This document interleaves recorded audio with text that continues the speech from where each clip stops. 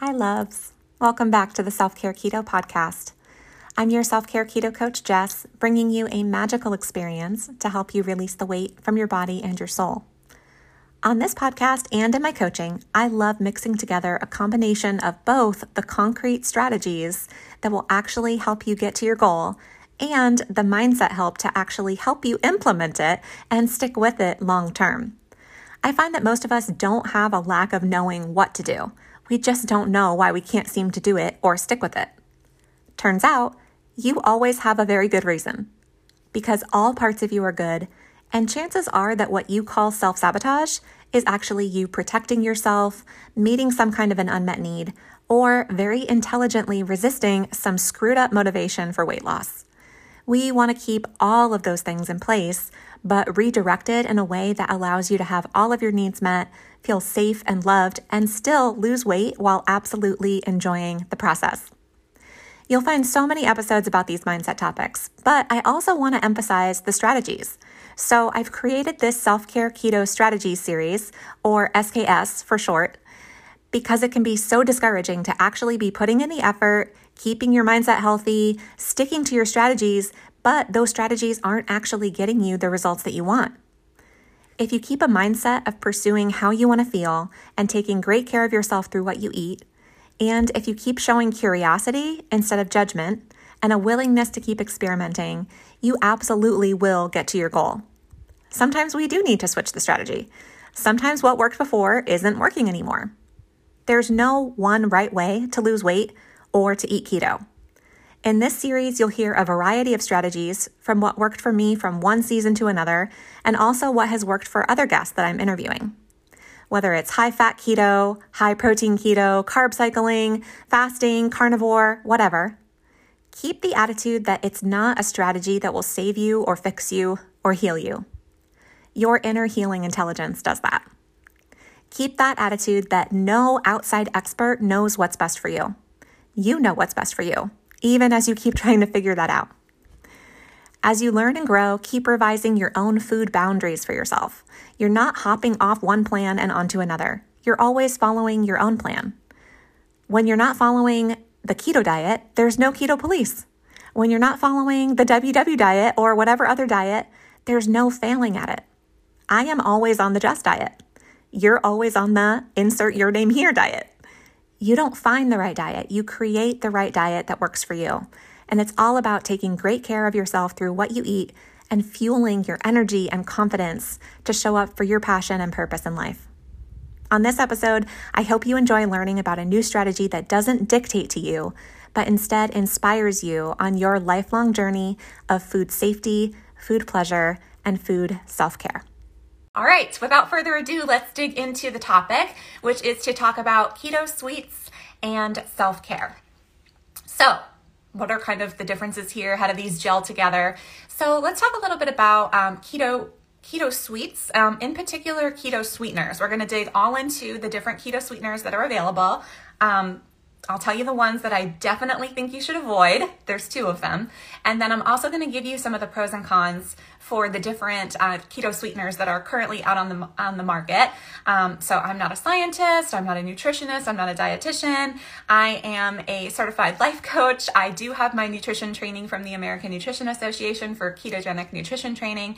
I just want to give you a little bit about my background, but more than anything, I've been eating keto for 8 years now, and I help all of my clients lose weight with a keto diet and a self-care mindset. So I'm pretty familiar with the different keto sweeteners, but mainly I'm going to be sharing with you my personal perspective.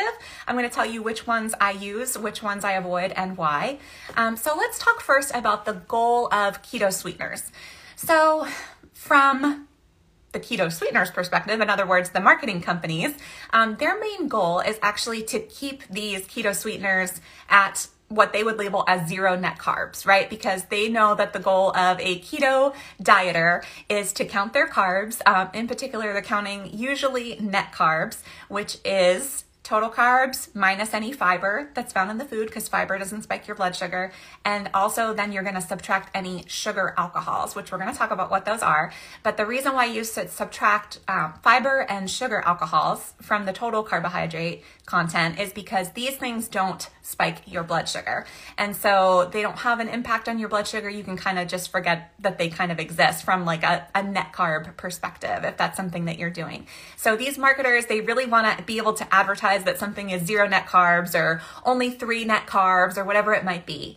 So that's kind of the goal of the keto sweeteners themselves, is basically be able to advertise as 0 net carbs, which kind of has the association of won't raise your blood sugar.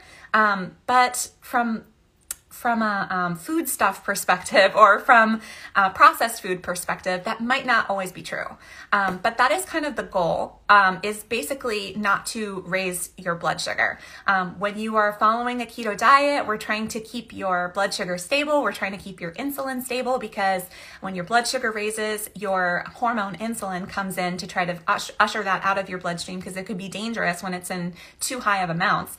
And the carbs, or the blood sugar raising, is basically giving energy to your body. And so if you can't put it to use right away, insulin comes in and says, we're going to save this for later. We usher it into your fat storage. So insulin is a fat storing hormone. So what we want to do on a ketogenic diet or keto diet is we want to keep insulin very low and stable. We don't want to be storing more fat. We want to be burning more fat, right? And so we want to keep insulin stable, which means we want to keep your blood sugar stable. So all of these keto sweeteners are kind of making the promise of, this isn't going to raise your blood sugar. So what's the difference here between the goal of the keto sweeteners and then the goal that I would say from a self-care perspective? I'm going to speak for myself. I'm going to speak for what I try to help my clients with. So from a self-care perspective, I approach keto sweets and keto sweeteners the same way that I would with any other food category. So for me, I want it to be, number one, providing some type of nutrition for my body. I want to be eating foods that are blessing my body, not harming my body in any type of way. And so I want it also to be a pleasurable experience. Like, we're not going to eat something that just tastes nasty just because it provides pure nutrition. Otherwise, I would just be eating spoonfuls of whey protein powder out of the jar, like, right? That's going to be disgusting. We don't want to do just purely nutrition. We also want it to be a pleasurable experience. And there's nothing wrong with deriving pleasure from your food. God made food taste good for a reason. It helps us to survive, right? So it's reinforcing the behavior of, yeah, we want to eat food. We want to, survive and propagate the species and so on and so forth. So it's okay for food to be a pleasurable experience. You don't have to fear pleasure from your food. We're going to talk a little bit more about how you can balance gaining pleasure from your food without causing it to like hijack your brain and just go off the rails, and you won't be able to, like, you won't feel that sense of self-control and being able to moderate yourself. So that's part of self-care for me as well. So I want it to be nutritious. I want it to be pleasurable. And then what I don't want it to do is I don't want it to harm my body.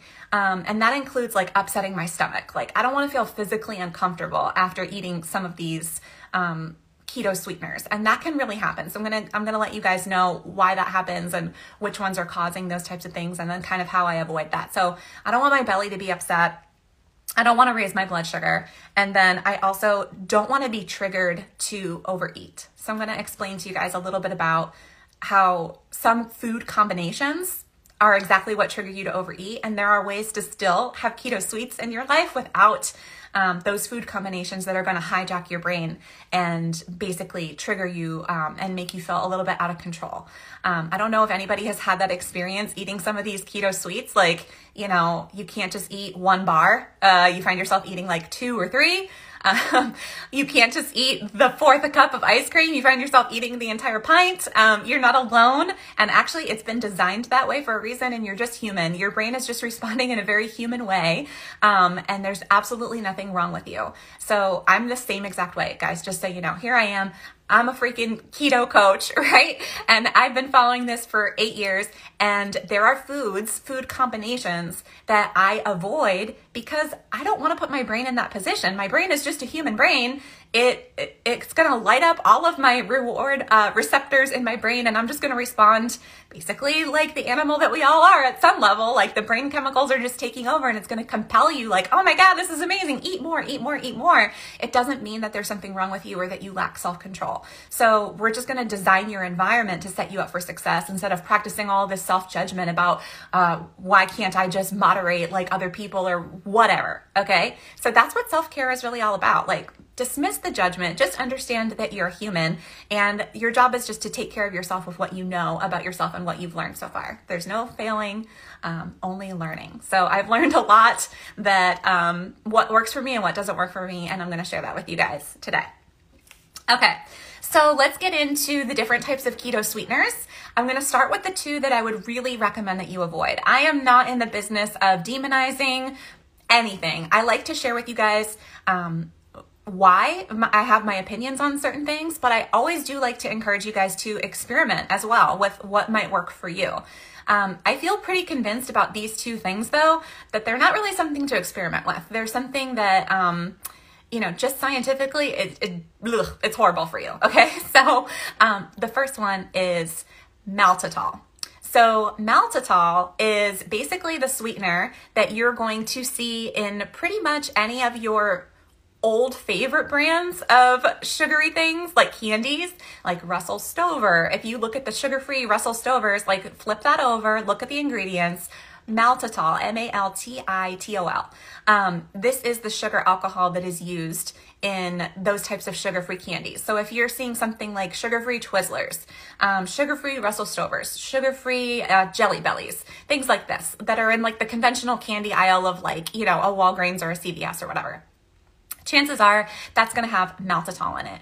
And yes, it is a sugar alcohol.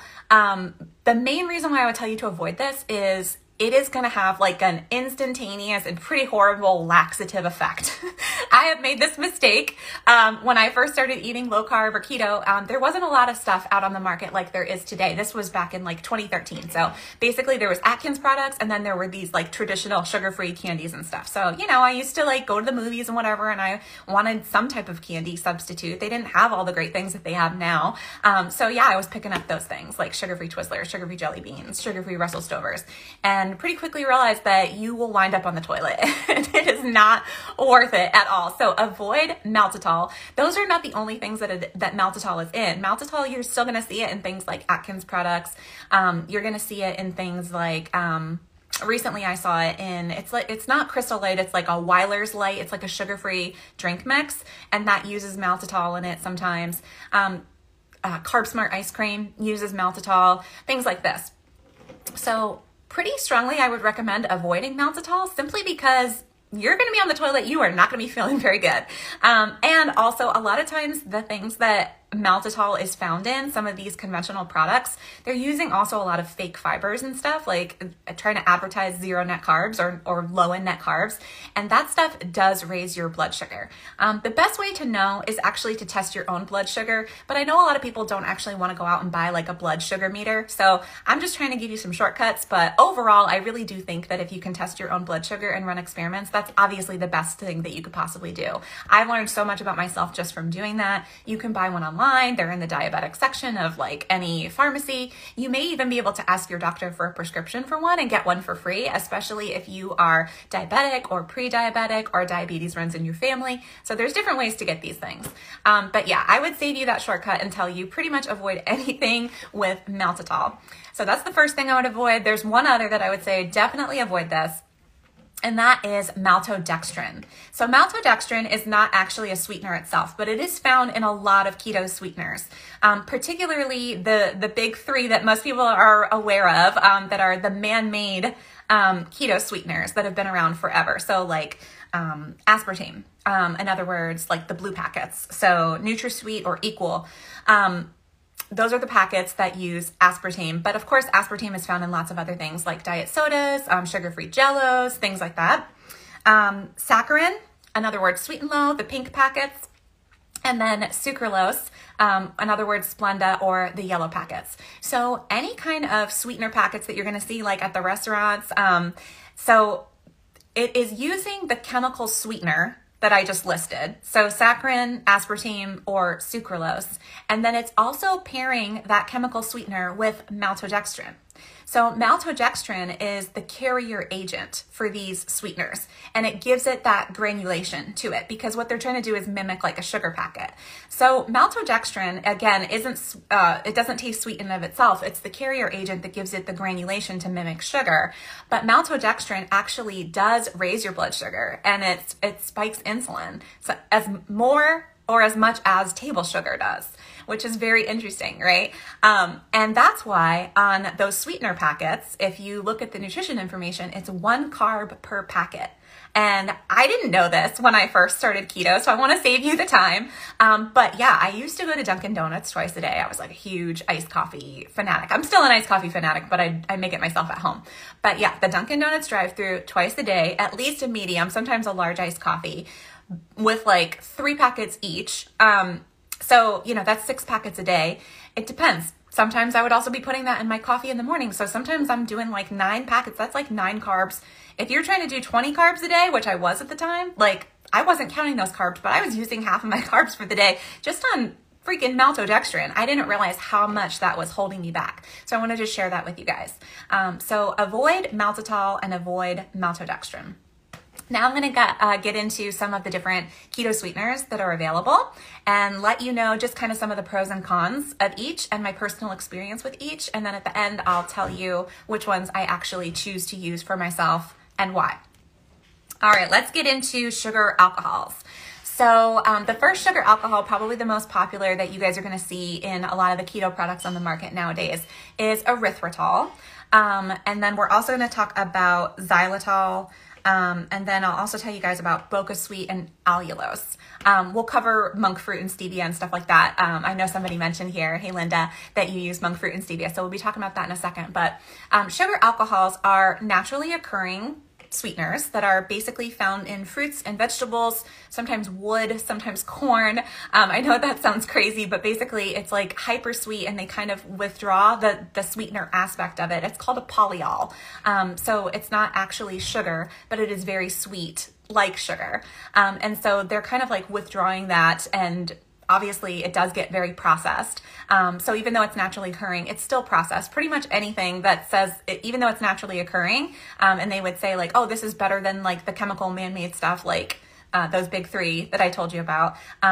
Everything is processed. Unless you're growing your own stevia plant in your house and grinding it up yourself, absolutely everything is processed. So just kind of looping back for a second, a lot of these, like those big 3 that I was telling you, like aspartame, saccharin, and then sucralose, a lot of people are concerned, like, oh, does this cause cancer? I've read the studies myself. You can go to cancer.gov and read about it.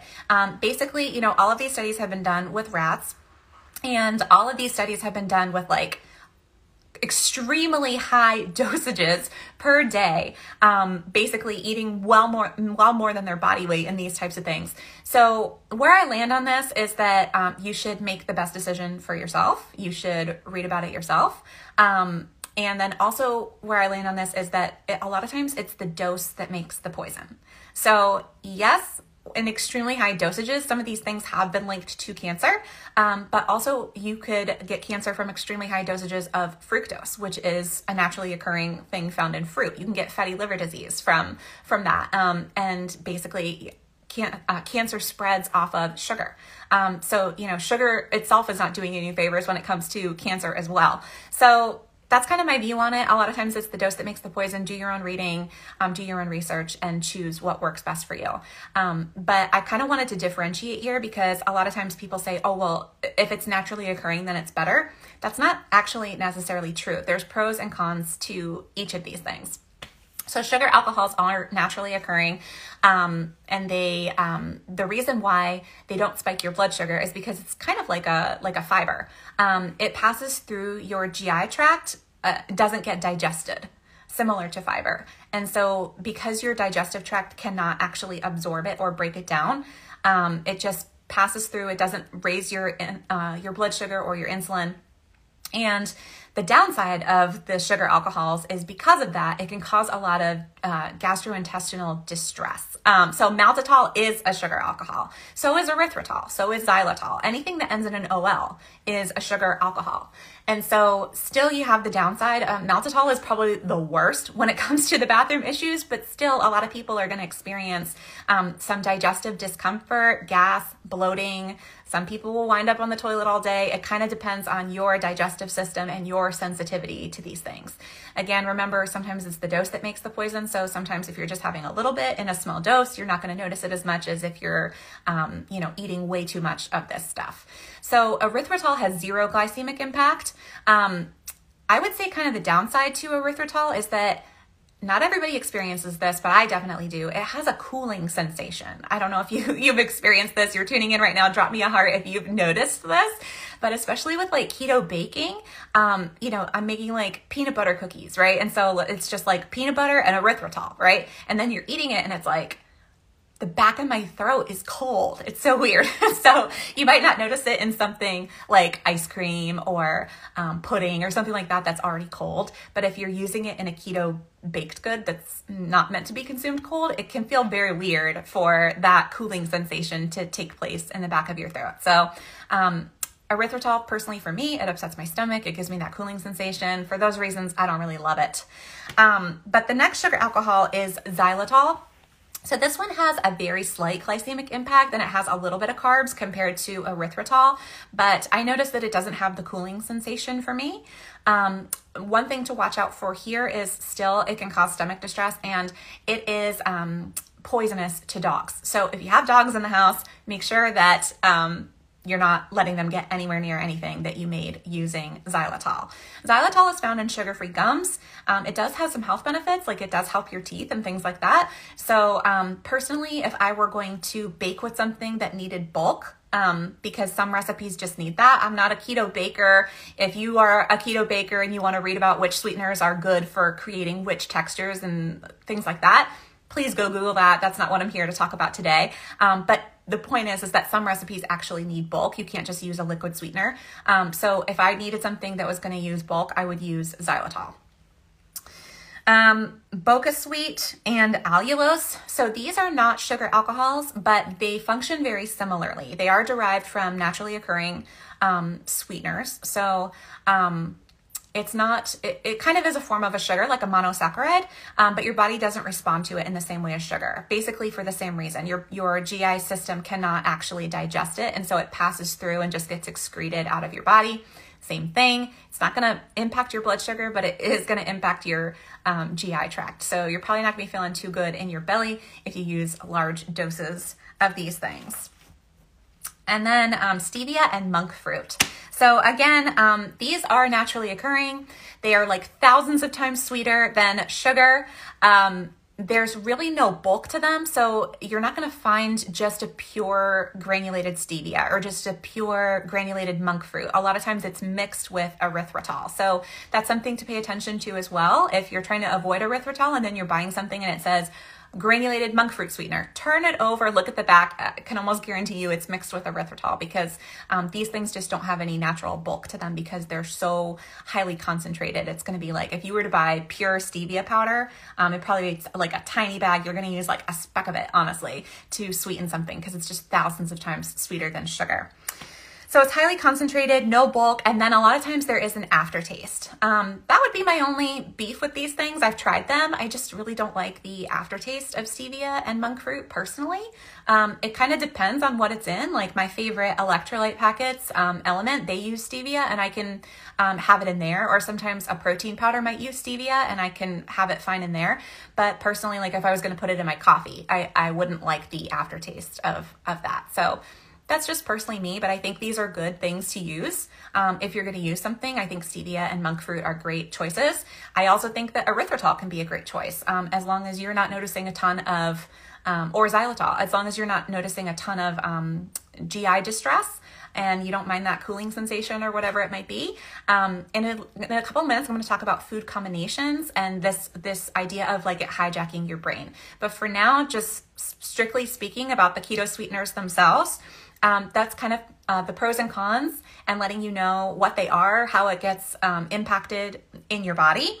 And then again, my personal choices. If I need something that has bulk for the recipe, like with keto baking, I would use xylitol simply because I notice the least amount of GI distress for me. And also, I noticed that it doesn't have the cooling sensation. So that would be my pick for something where you needed bulk. You can also get like confectioner. If you need like a powdered sweetener, like a confectioner sweetener, you're probably going to need like a sugar alcohol one. So erythritol or xylitol. I know like most of the confectioners ones are probably erythritol based if you're going to buy something like Swerve confectioners. However, if you have like a coffee grinder and you have your own xylitol, you can just like grind that up, or like a high-speed blender, and it'll powder it for you if you prefer. That's what I would do if I needed a powdered sweetener. I would probably just grind up my own xylitol. I know that sounds pretty extra. It's totally up to you. You can do whatever you choose. So yep, those would be my picks. I would pick xylitol. And then for pretty much anything else, I actually use liquid sucralose. And I was kind of like on the fence for a lot of years about sharing this with people because it's sucralose, right? It's one of the man-made ones. But more and more, I've just been sharing this with people about my personal views on sucralose. Again, I've read the studies themselves. It doesn't spike my blood sugar. It doesn't cause any gastrointestinal issues for me. It tastes exactly like sugar. Meanwhile, like aspartame, first of all, aspartame gives me a headache every time I have it. So you got to go based off your own experience as well, in addition to reading about these studies. If it doesn't make you feel good, just don't eat it. And then saccharin and aspartame, they're much sweeter than sugar, but sucralose tends to be pretty equal to sugar. So that's what I like to use. I use liquid sucralose. Somebody's asking which one. I like to buy the brand Easy Sweets, the letter E, the letter Z, Sweets. I think it's a Z on the end instead of an S on the end. I buy mine on Amazon. So I'm going to link that in the description later for the playback of this. And I'll also put that in the show notes for the podcast. I share this with clients all the time. I like the liquid sweetener because it's already liquid. I'm just pouring it into my coffee. I put a couple of drops of that. The kind that I buy, they send me like a bigger bottle. I keep that in my fridge at home. No, it's the letter E, the letter Z, and then the word sweets spelled out, and the S on the end is actually a Z, so Easy Sweets. And then they send you a little bottle as well. So I keep this in my purse. If you're a dude, you can keep it in your pocket. I like to have that out at like restaurants or something. If I'm going to order an unsweetened iced tea, I just keep it in my purse, and then I can sweeten that myself wherever I go. So those are the two that I use. And now I'm going to talk about how I use it. So in like what types of foods and in what types of food combinations. So remember kind of the self-care perspective that I'm bringing to this is I want it to ideally provide some type of nutrition. Yes, Linda, you nailed it. Easy Sweets, you spelled it perfectly. And I buy mine on Amazon. So remember, I like there to be some nutritional value to all of the food that I'm eating. I want it to bless my body. I also want it to be pleasurable. And then, so those are the two things that I do want. I'm approaching those things. The things that I want to avoid are, I don't want it to be harmful to my body in any way. And that includes like the GI distress. I don't want my belly to feel upset after eating a certain food. To me, that's just not even worth it. I don't want to feel physically uncomfortable after eating something that just tasted good. That's just not worth it to me personally. I also want to make sure that it's not raising my blood sugar. And I'm not just going to trust necessarily that just because this package is trying to be marketed to me as, you know, whatever 3 net carbs, that I'm just going to trust that that's not going to spike my blood sugar. That's my personal opinion. I'll talk at the end about keto products. And then also the third thing for me is that I do not want this to trigger me to overeat. And so I have found that it's not necessarily the sweetener itself that is triggering me to overeat. It is the combination of the foods, the macronutrient combination. And so for me, I have found that keto sweeteners, including sucralose, like when it's consumed just by itself or put into a cup of coffee, I have no desire after having my iced coffee to go like, you know, forage for something sweet. It doesn't impact me whatsoever. It causes no cravings. If I pair it with protein, which I'll give you guys some tips on what I do. If I pair it with a protein-based food, again, it's just very satiating. It doesn't cause me to want to overeat or light up my brain. But when I pair a keto sweetener with a fat source, that is when all hell breaks loose for me. My brain just lights up and I feel like I cannot moderate. So basically you're going to see this in a lot of keto products out there. So like the keto ice creams, it's pairing keto sweeteners with fat. You've got heavy whipping cream in these keto ice creams and it's freaking delicious. It's so hard not to overeat it. Any kind of like Quest bars or things like this. Yes, like these things are basically pairing. There's like nut flours or whatever it might be. And then if you're baking, like you're using almond flour or coconut flour. So these are fat sources. And so when I make like keto cookies with almond flour, or I make keto muffins with almond flour or coconut flour, it becomes very, very, very hard for me not to overeat those things. I'm not going to say that I never do it. Definitely like sometimes around the holidays, or I make keto muffins for my daughter on a pretty regular basis. I like to put those in her lunchbox, but I try not to eat them. And here's what I do when it comes to those things. Making keto cookies, keto like banana nut bread, or like a zucchini bread, or like any kind of loaf bread, cookies, scones, muffins, things like this. What I try to do is make them into single serving portions. So like instantly when I make something, I slice it up into portions, or the muffins are already in portions, or the cookies are already in portions. And then I will either make a small enough batch, like around the holidays, that I know I can't do too much damage, even if I ate the whole thing, right? Because I'm going to share it with my family.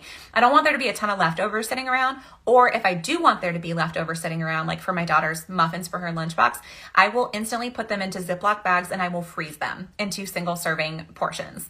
I'll put a couple in the fridge, like whatever I need for my daughter for that week.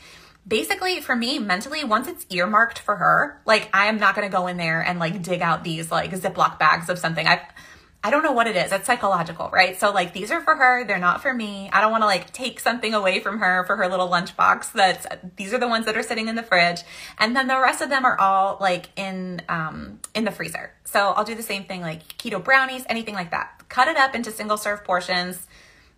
Serve your family that night, like if it's on a Friday night, and then instantly put it into Ziploc bags, earmark it for whatever, if it's for one of your kids, for their lunchbox or whatever, put the rest in the freezer. So that's kind of how I deal with like the keto baking when it comes to like combinations of keto sweets with a fat, like the almond flour, the coconut flour, the baking, the nut butters, things like that. That's how I deal with it, because again, I'm just human, just like you. It lights up my brain. Like I will eat the whole freaking batch, and I will be sitting there and I will be like, oh my God, why, what did I do? Why did I do this? You know, the guilt and the shame cycle starts to kick in. I've made so much progress when it comes to all that stuff. Like honestly, I don't let that drama last me more than a couple of minutes anymore. But it still offers it to my brain, you know, and I'm like, okay, thank you, brain. Guilt is just your brain trying to help you regain control from feeling that sense of a loss of control. It's okay. You can thank your brain. Thank you, brain. I see what you're trying to do here. You're trying to help me regain control. But I can regain control by making a plan for the next day. Actually allow that to drive you to take action, to write in your journal about what you learned. Like, hey, I learned that I can't just leave those sitting out on my counter. I need to do something with them. I need to make a smaller batch. I need to freeze them, whatever it is. Like, use that to help you glean lessons from it and to take action differently instead of just going into the shame spiral. But really, those initial feelings of guilt is like your brain's just saying like, hey, you can do better than this. And that's where we need to like just say, yeah, you're right. I can do better than this. Thank you, brain, for trying to help me. But if you don't stop there and try to convert that into some lessons or some action, then it's just going to spiral down into the shame cycle. Then you're going to be trying to self-soothe the shame by eating more. I know you've all been there. I have been there too. But all that to say, you know, it's okay that your brain initially offers you those feelings of guilt. It doesn't mean that you're a horrible person or that you haven't done enough inner work. My brain still offers that to me too. I just have learned how to respond more quickly to be productive with those thoughts that my brain offers to me. So again, that's kind of like the major thing that I've learned here is like pairing keto sweeteners with a fat source. It's gonna be so hard for me. It's gonna trigger me. I'm not gonna be able to moderate it, or it's gonna be very difficult for me to moderate it. So that's usually what I avoid when it comes to keto sweets. Now, I will eat a keto sweetener on its own or like in coffee or tea, no problems whatsoever. Or I will pair it with a protein source, which is now what I'm going to talk with you guys about how I use keto sweeteners to still have keto sweets from a self-care perspective. I like having something sweet every day. Like, I know that there's like people out there that are like, you know, we're also addicted to sweets. You need to detox your system and not have sweets for like 6 weeks or whatever it might be. Okay, that's one perspective. Maybe that's true for you. If you want to do a detox, if you want to readjust your taste buds, go for it. But if the idea of that makes you feel like, oh my God, if I have to do that, I'm out. I want to let you know that there's another way. You can still have keto sweets and sweetness in your food palette and enjoy yourself by pairing it with some protein sources.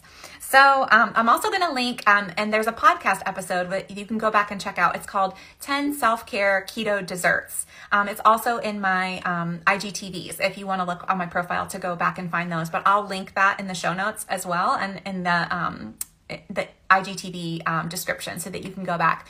But I actually list out 10 different desserts that I actually enjoy myself and recommend to my clients. They're real food. That's the most important thing. It has nutritional value to it. It's portion controlled. And also, what is the third option there? Easy. Oh, that's what it is. They're so easy to make. Like, honestly, you can make it in like probably 5 minutes or less. So that's very important to me, that it has to be quick, because you know what else is quick? Like your kid's cupcake that's sitting in the cabinet, right? So like you want it to be something that's just as easy for you to make, because your brain's always going to say, just do the easiest thing, right? So they're easy things that you can make in like 5 minutes or less, so that, you don't have to spend an hour baking these things, but they're sweet things that you can enjoy that are going to bless your body, portion controlled so that you don't overdo it. And it's just easy. So, all right.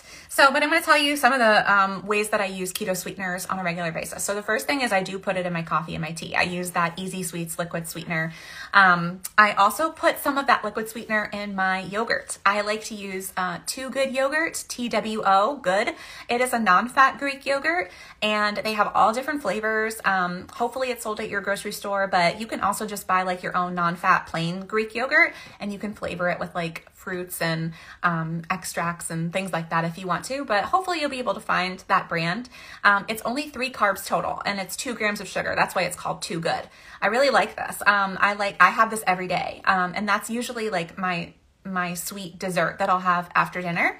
And sometimes I even have 2 cups of it, and I don't feel bad about that at all. It's a great protein source. There's not a lot of fat in it. So remember the combination of sweet and fat, that's kind of what triggers me to have more. And it's got like 12 grams of protein in it. So I also like to put like toppings on it. In addition to putting a couple of drops of the keto sweetener that I use, I like to top it with like some fresh berries, or some flax meal is usually like a go-to for me, the good fiber source. And that kind of gives it like a little bit of a crust type of feeling, like almost like you're having like a parfait, or it's a good substitute for granola, basically. Gives like that good mouth feel. So that's something that I really enjoy having it with. Making mug cakes, keto mug cakes. So if you Google keto mug cakes, usually the base of it, the flour substitute for like baking something like that is going to be like an almond flour or coconut flour. But I actually like to use protein powder as the flour substitute. So I don't know if you knew you could do this, but you totally can. So if you have a good low carb protein powder, I like to use Orgain Keto. It's a collagen protein powder. It comes in chocolate and vanilla. That's my favorite. If you want to order from Orgain.com, you can use my checkout code, TheKetoFit, to get 30% off. But also, I'm sure you've seen it around. Orgain is sold in like grocery stores, in Target, and Walmart. It's on Amazon, stuff like that. So that's kind of my favorite brand for making keto mug cakes. So you're going to crack 1 egg into the bottom of a coffee mug. You're going to put 1 scoop of keto protein powder, about like 1/8 of a teaspoon of baking powder. This is going to be enough to like make it rise in the microwave, and then like a splash of almond milk, just enough to get it, like you want it to be kind of like a muffin batter consistency or like a brownie batter consistency. Just stir all that up with a spoon, pop it in the microwave. I'd start with 1 minute, especially if you like kind of like a gooey center. I do for the chocolate usually, maybe not for the vanilla. I'm weird, but yeah, so start with 1 minute and then see how you like it, like kind of put a spoon in it and see if you like that consistency. You could put it in for another 30 seconds if you feel like it's too gooey. But yeah, honestly, it's so fast. It's so easy. You turn that out on a plate, or you can eat it right out of the mug. You can top that with some berries. You can put different extracts in that. So sometimes I like to put like a peppermint extract with the chocolate flavor, or I'll do like an almond extract. I also really like PB2 powder. It's like kind of like a desiccated peanut butter. It's way less fat. So you can still get that peanut butter flavor without hijacking your brain with the combination of the sweet and the fat. Nut butter, oh my gosh, I don't know about you. I have found myself having eaten a half a jar of nut butter way too many times, more than I'm proud of. So PB2 powder is really good to have on hand because it can give you that kind of chocolate peanut butter flavor without hijacking your brain with all of that fat. It's low carb too. Don't be afraid. The label will say the 3 ingredients. It's clean. It's peanuts, salt, and sugar. So I know a lot of times with keto, we're like, sugar, oh no, but like, it's just a little bit of sugar. And honestly, compared to, remember, it's the dose that makes the poison. Having a little bit of that compared to some of these keto products that have like 15 grams of sugar alcohol, like 20 grams of fake fiber and yada, yada, I think this is a much better choice.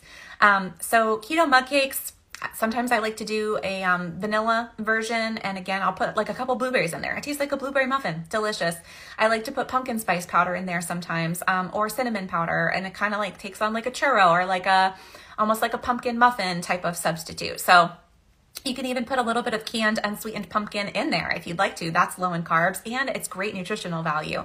So there's lots of fun ways to kind of customize your keto mug cakes. If you use a protein powder, again, it's going to be very satiating, and I find that it really doesn't hijack my brain as much as using something like almond flour would as a base. Plus, a lot of us are not getting enough protein, and it's such a good way to try to help get your protein needs met for the day. Protein actually not only is the most satisfying, so overall you're going to feel full and you're not going to eat as much throughout the day. You need those amino acids for like all of the cellular processes in your body. And then also protein has the highest thermic effect of food. So what that means is that the energy that your body has to expend to break down the protein is like 25% of the calories from it. So instead of having 100 calories of protein, it's really like you're only holding on to 75 calories of protein. So I'm getting a question about, are Premier shakes okay? This is something that I see so many of my clients starting out with protein shakes. No, I would not recommend Premier protein shakes, or really any bottled protein shakes that are on the market right now. I would not recommend. Go look at the sweeteners in there. It probably might have maltodextrin. It might have maltitol. Even if it doesn't, there are a lot of other inflammatory ingredients. This little thing here is a little too much to get into, but like sunflower oil, sunflower lecithin, carrageenan, these are things that are used to kind of like provide like that thickness to it. These are highly inflammatory. And so what you want to do to help yourself lose weight is to not inflame your body. Keto, when eating real foods, is one of the most anti-inflammatory ways that you can eat. But a lot of these products have inflammatory ingredients, and they're going to stall your progress, not to mention just make you generally not feel good. So I would not recommend any bottled protein shakes. I would recommend getting your own protein powder. And even if you just shake the protein powder with some almond milk up in a shaker bottle and take it with you, that's all you have to do to replace the protein shake. But I like to use the protein powder. I feel like it's so much more versatile. You can use it in so many things. So you can make like protein ice cream and protein smoothies I'm about to tell you about. You can make protein chia pudding I'm about to tell you about. You can make protein mug cakes. And then you can also just make protein shakes. So I think it's worth spending your money on something that can be used for so many more versatile options. And then also it's actually blessing your body. Also the type of protein that's used in these are usually plant-based proteins. It's not going to be something that your body is going to be able to as easily absorb as something like, I would recommend a whey protein powder, whey protein isolate, or an egg white protein powder, or a collagen protein powder. So these are all animal-based. Yeah, Orgain Keto is a better choice for sure. Okay, so I've told you about how I put it in my coffee and my tea. I put it in my yogurt. I make mug cakes with protein powder. I also want to tell you about protein ice cream or smoothies. So really the only difference here is kind of the thickness of it. Protein smoothies you can drink on. Protein ice cream, like it's going to be so thick that you're going to have to eat it with a spoon, kind of like soft serve ice cream. So personally, I like the protein ice cream. It's so fast. It's so easy. It's a much better choice than having something that's an ice cream out on the market right now, like Rebel or Keto Enlightened or some of the other brands I'm sure will come back to my mind in a few minutes here. I'm escaping the other one. But wouldn't you rather eat something that actually has protein in it and is not going to hijack your brain than just having something that happens to be sold in a pint for $5? I mean, I would totally choose something that is going to make me feel good. I feel like it's a much better choice for me health-wise, and it's cheaper, quite honestly. The only thing that you really need then is to have like a high-powered blender for something like this. So yeah, that's probably going to be an investment. I have a Vitamix. You can use like a Ninja.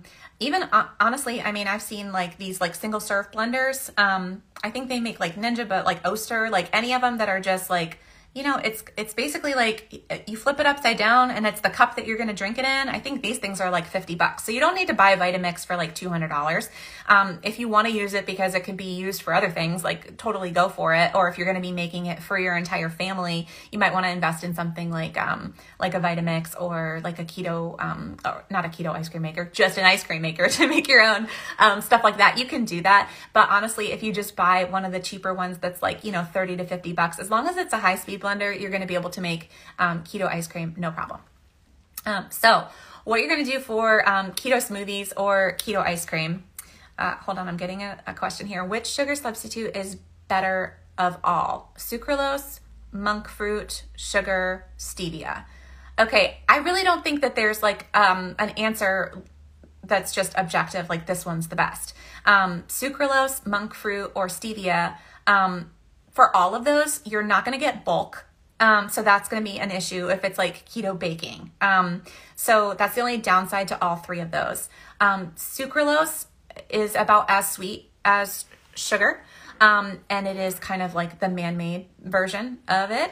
Monk fruit and stevia are quote unquote more naturally occurring, but remember what I said before about how pretty much everything is processed anyway, but they're thousands of times sweeter than sugar, and monk fruit and stevia sometimes have a little bit more of an aftertaste than some people like. Meanwhile, sucralose tastes more similar to sugar.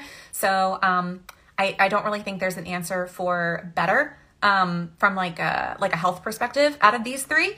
Personally, that's my opinion. And I would choose sucralose if it were me out of all those, simply because I don't like the aftertaste of monk fruit or stevia.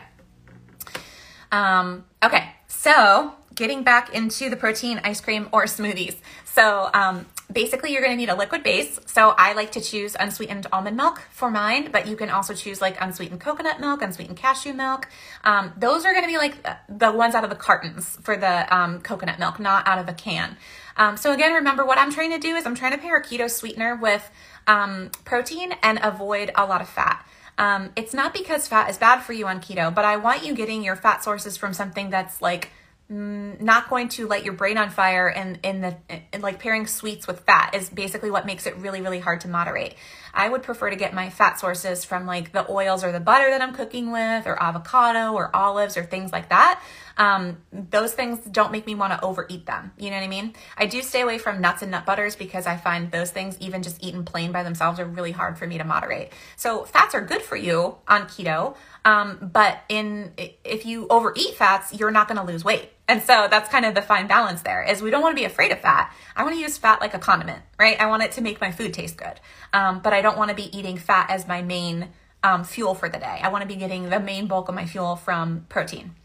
So I'm a big fan for weight loss of a higher protein, more moderate fat approach. Not low fat, we're not avoiding fat, but we are also not, in my opinion, we're not having fat bombs, we're not putting MCT in our coffee in addition to having bacon and eggs for breakfast, things like that.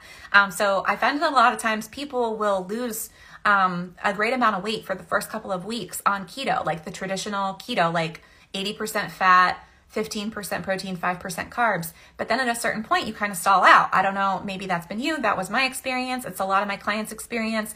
That initial weight loss in the beginning is great because you're losing a lot of weight from water retention. You're losing a lot of weight from releasing the inflammation in your body, and also from kind of just restoring your hormone balance that may have been out of whack. But at a certain point, it actually does matter how much dietary fat you're consuming. Calories do matter at a certain point. I don't think you need to count calories, but they do matter. I'd rather have my clients pay attention to like the types of foods that they're eating rather than tracking every macro to the nth degree. But usually when people get to a stall, the very first thing that I have them do is turn up the dial on the protein, turn down the dial on the fat, and instantly the weight just starts coming off again. So that's another really good reason. You know, it's not just so that we don't overeat, but also like this is a really good macronutrient profile for weight loss if that's your goal. So you're going to start with your liquid base. use a lot more liquid if you want it to be drinkable, right? Only makes sense. And then you're going to choose some type of food that is a frozen food. You need, and I would not recommend letting it just be plain ice. That doesn't make it taste good. But you can use, don't knock it till you try it, frozen cauliflower, I think is really, really good. So you won't taste it at all in the food. And then it kind of gives, it's the lowest carb option, I think, for making like a protein ice cream. So let's just say I really wanted to make sure that I wasn't going crazy with carbs because I already was close to my carb limit for the day. I would choose cauliflower as my base. So let's say I'm making protein ice cream. So I'm going to use maybe like half a cup of unsweetened almond milk. I'm going to use probably like half of a 10-ounce bag of like cauliflower florets or riced cauliflower. A whole scoop of chocolate protein powder. And then if you like it really chocolatey, you can add like another spoonful of unsweetened cocoa powder. I like to do that.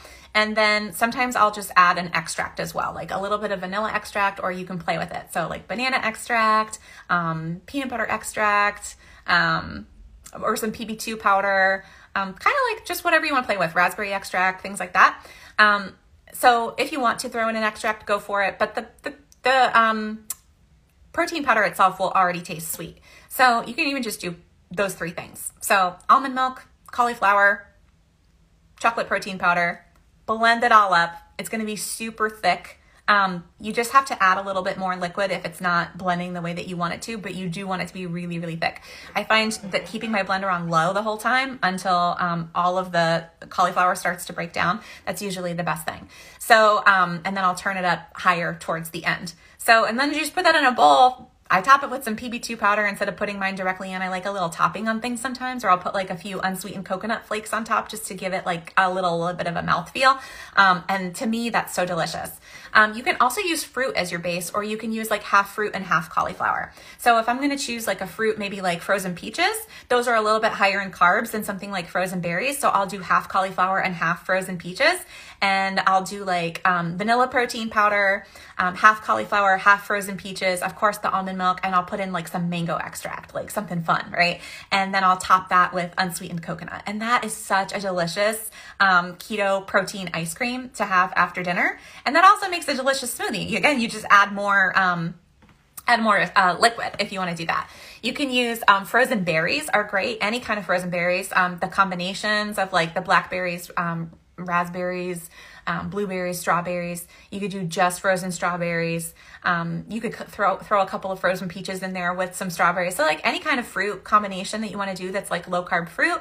Again, you can cut it with cauliflower if you want to. You could do vanilla protein powder or chocolate protein powder with berries. Both taste amazing. And again, just add more liquid if you want it to be something you can drink in the car on your way out of the house. Or, just leave just a tiny bit of liquid, just enough to get it blending, and you want it to be super thick, like soft serve. So that's also what I do. So again, coffee or tea, yogurt, mug cakes with protein powder, protein ice cream or smoothies. Those are my go-tos for like keto sweets from a self-care perspective. It's still delicious. You're still going to enjoy your food.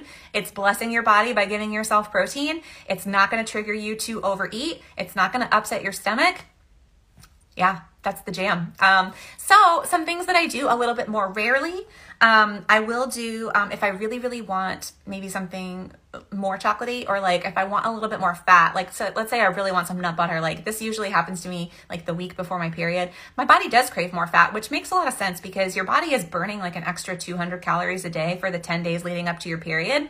It's a real thing. Your body needs more energy. And so I will sometimes consume a little bit more fat in those 10 days leading up. And so I will sometimes just buy like a dark chocolate bar, like 70% or higher. Sometimes I've even bought unsweetened baker's chocolate. Like this took me a while to get to this point where I don't actually need any sweetener at all in it. But just like 2 squares of like an 85% dark chocolate, yes, there's real sugar in it, but it doesn't upset your stomach like erythritol would in something like a Lily's chocolate. I actually like Lily's chocolate. I think it's a great choice. But for me, like I try to avoid erythritol at all costs. So I would rather buy like a Ghirardelli, like 85% or 90% dark chocolate. I'll have like just 2 squares of that, and I'll put like 2 2 tablespoons of nut butter on top of that. If I want something really chocolatey. And then I'll still let myself have one of these protein dessert choices as well, like the Greek yogurt with berries or something like that, because those 2 squares is not going to be enough for me. And then I'm going to want to eat more, but I don't want to do that because then you're getting a lot more fat from the nut butter and from the cacao. So I would have that with one of these other choices if I really, really want something like that. And I'll have that rarely. I also sometimes make protein chia pudding. This is still a great source. But chia seeds do have some fat in them. And so sometimes I do find myself wanting to eat like more than one portion of this. But I still think it's a great choice and you should try it out for yourself. So you're going to use a liquid base. I like to use, again, unsweetened almond milk. Some people like to use like half and half or heavy cream or canned coconut milk. But again, remember, those are fattier choices. It's going to be harder to moderate with the sweet taste. So I would choose like an unsweetened almond milk, like 3/4 of a cup. For like 3 tablespoons of chia seeds. I find that to be a really good combination to get the texture that you're looking for. And then again, play around with extracts. One of my favorites is just to add some banana extract to that and some keto liquid sweetener and call it a day. And it tastes like banana pudding. So you want to just, use like a single serving mason jar or like a Tupperware or something. And again, you can like meal prep this and make it in bulk if you want to. Have them all sitting in your fridge, unless you feel like you would eat them all in one sitting, in which case I would not recommend that. The only thing about the chia pudding is it's not going to be as quick. It's not going to be ready in 5 minutes. Like you really have to let that set in the fridge for, I'd say at least 4 hours, but it's best overnight to get like the thick, the chia seeds have like a gelatinous thing that it does. It like expands in the liquid and it almost kind of like has the texture of kind of like a tapioca pudding. Not everybody will love this, but I like it. So protein chia pudding is good to do. You're just going to add some unflavored collagen protein powder to it. I like to use Vital Proteins unflavored collagen protein powder. I have tried this with like the other flavored protein powders, and I don't really like the way they don't dissolve as well into just the chia pudding, in my opinion. But you can play around with it and see if you like it. But yeah, it's a great way to get protein in there. And just, again, the higher the protein, it's going to make sure that you're just feeling more satiated. So I like to add protein to pretty much anything. Even when I make muffins for my daughter with like almond flour, I just sneak some extra protein powder in there because first of all, it's great nutrition. You won't taste it. It doesn't change. If you're using the unflavored collagen peptides, it's not going to change the texture of anything. And also, if you have a better protein to energy ratio, so the amount of protein ratio compared to the rest of the sources of calories, you're going to be less likely to overeat it. So I'll do the dark chocolate with nut butter rarely. I'll do the protein chia pudding rarely. And then, of course, keto baking is pretty rare for me, usually around the holidays or a party, or again, just that regular keto muffins for my daughter. And the way that I moderate that is to make a smaller recipe size so that I don't have leftovers. Or if I do have leftovers, immediately cut them all up into single serving portions, put them in those Ziplocs, and then freeze them that way so that I don't give myself the option of overeating.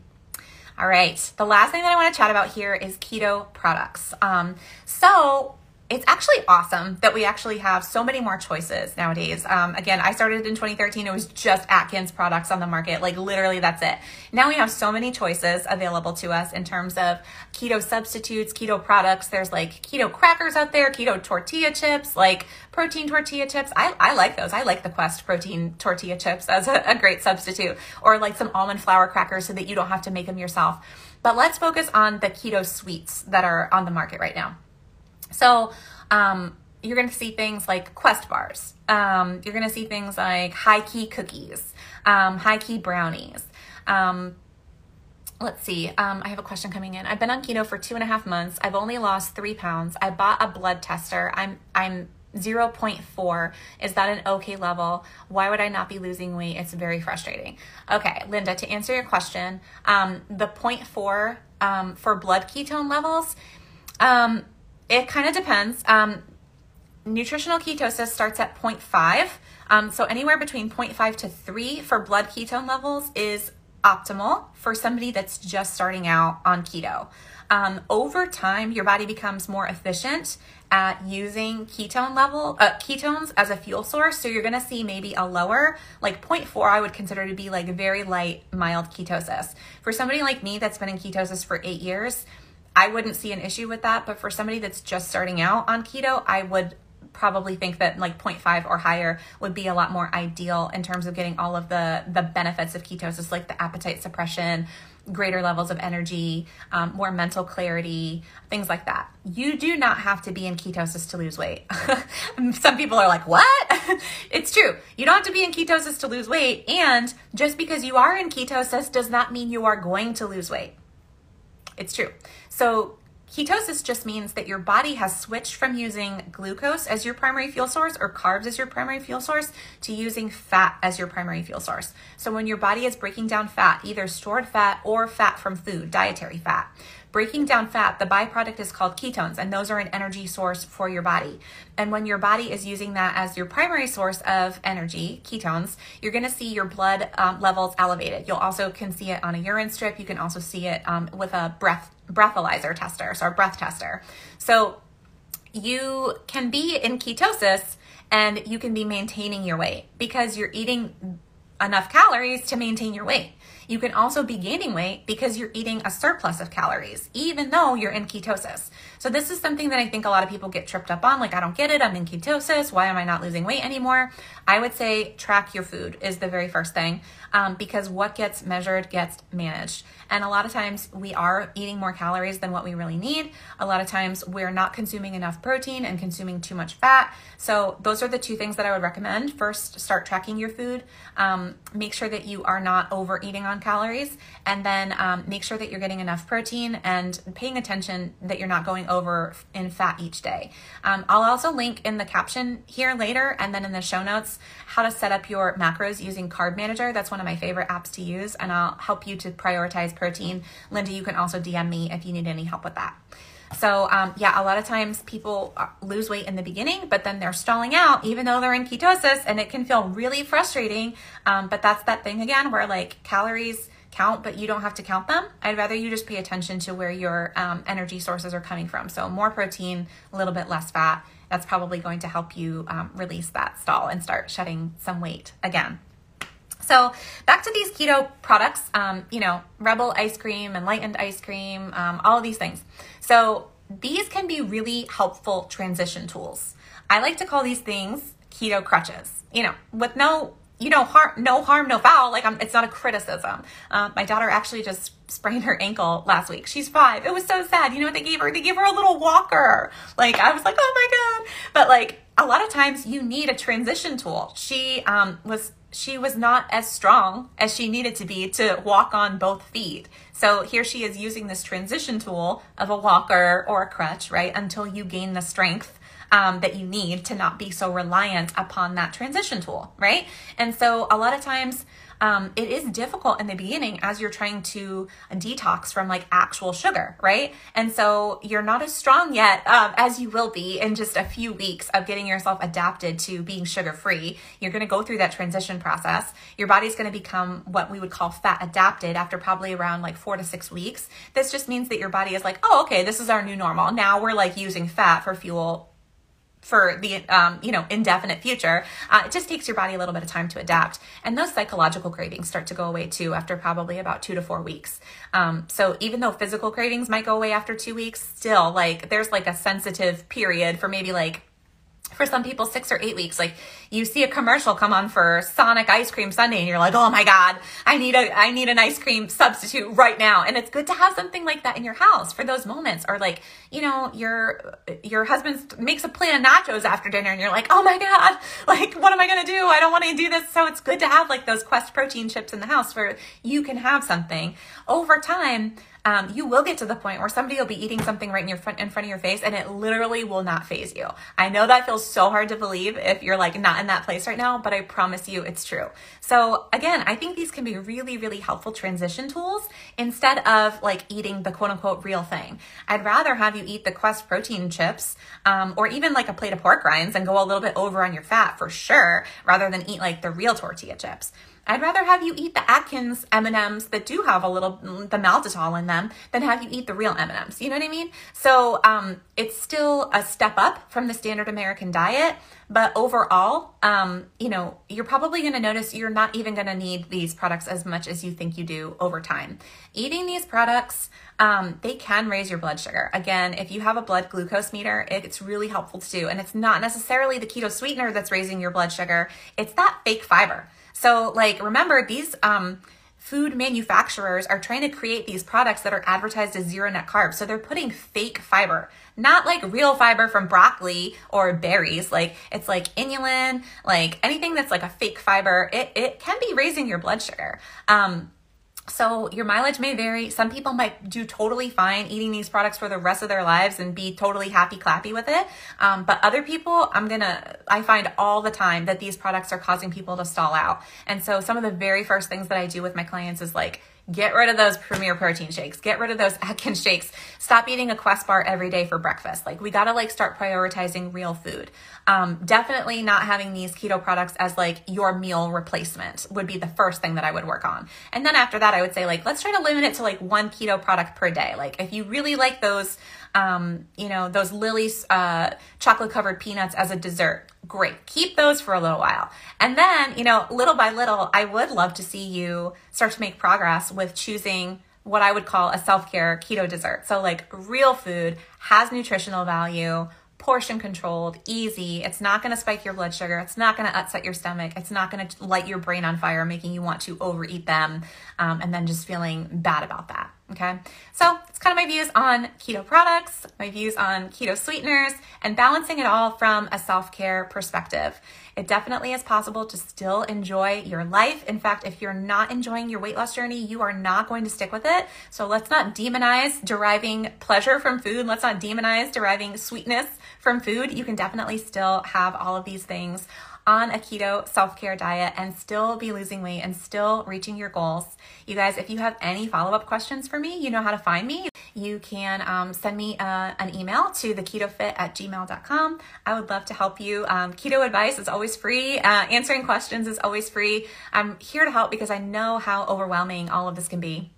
If you are interested in working with a coach, I am taking new one-on-one clients right now. You can learn more information on my website, theketofit.com. Thanks so much for tuning in for this episode and learning something new with me. At the beginning of this episode, I mentioned that we often keep chasing learning what new thing we could try to get to our goal. We can hop from strategy to strategy, blaming the strategy for not working, when it might actually be that we just never were able to stick with it long enough to even give it a chance. Why don't we stick with it? Well, I mentioned that it could be you protecting yourself, meeting some kind of an unmet need, or very intelligently resisting some screwed up motivation for weight loss. The fact is, we're just often unaware of what's actually holding us back. After all, if we knew what it was, wouldn't we be past it by now? I can help. My spiritual gift is coaching, which is the art of calling people forward into their full potential and helping them to remove what's getting in the way. I use my intuition to ask you powerful questions to help you release the wisdom and resources already inside of you. I'm a mirror reflecting back to you the best of what you can't see inside of yourself because you've been taught not to. And I help you experience self-compassion and unconditional love for yourself by experiencing it through me first, which of course I believe originates in God and flows through me. Head over to my website, theketofit.com, to see tons of photos and read tons of client testimonials about how my clients not only lost weight, but completely transformed their relationship with food, weight, and body image. Weight loss creates a domino effect in our lives because shedding is very energetic. You will change your life in 8 weeks of working together with me one-on-one. Just fill out a request on my site for your free curiosity call, and I can't wait to talk with you.